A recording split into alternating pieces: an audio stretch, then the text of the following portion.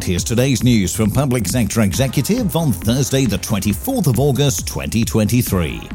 The Environment Agency is set to launch a £29 million scheme to protect from flooding in Stallingborough. The project will see upgrades installed to the 4.5 kilometres of the Humber Estuary's south bank.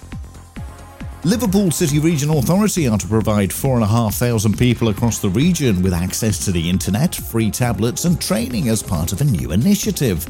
The scheme comes as recent research showed just over a fifth of the region had almost no digital skills whatsoever.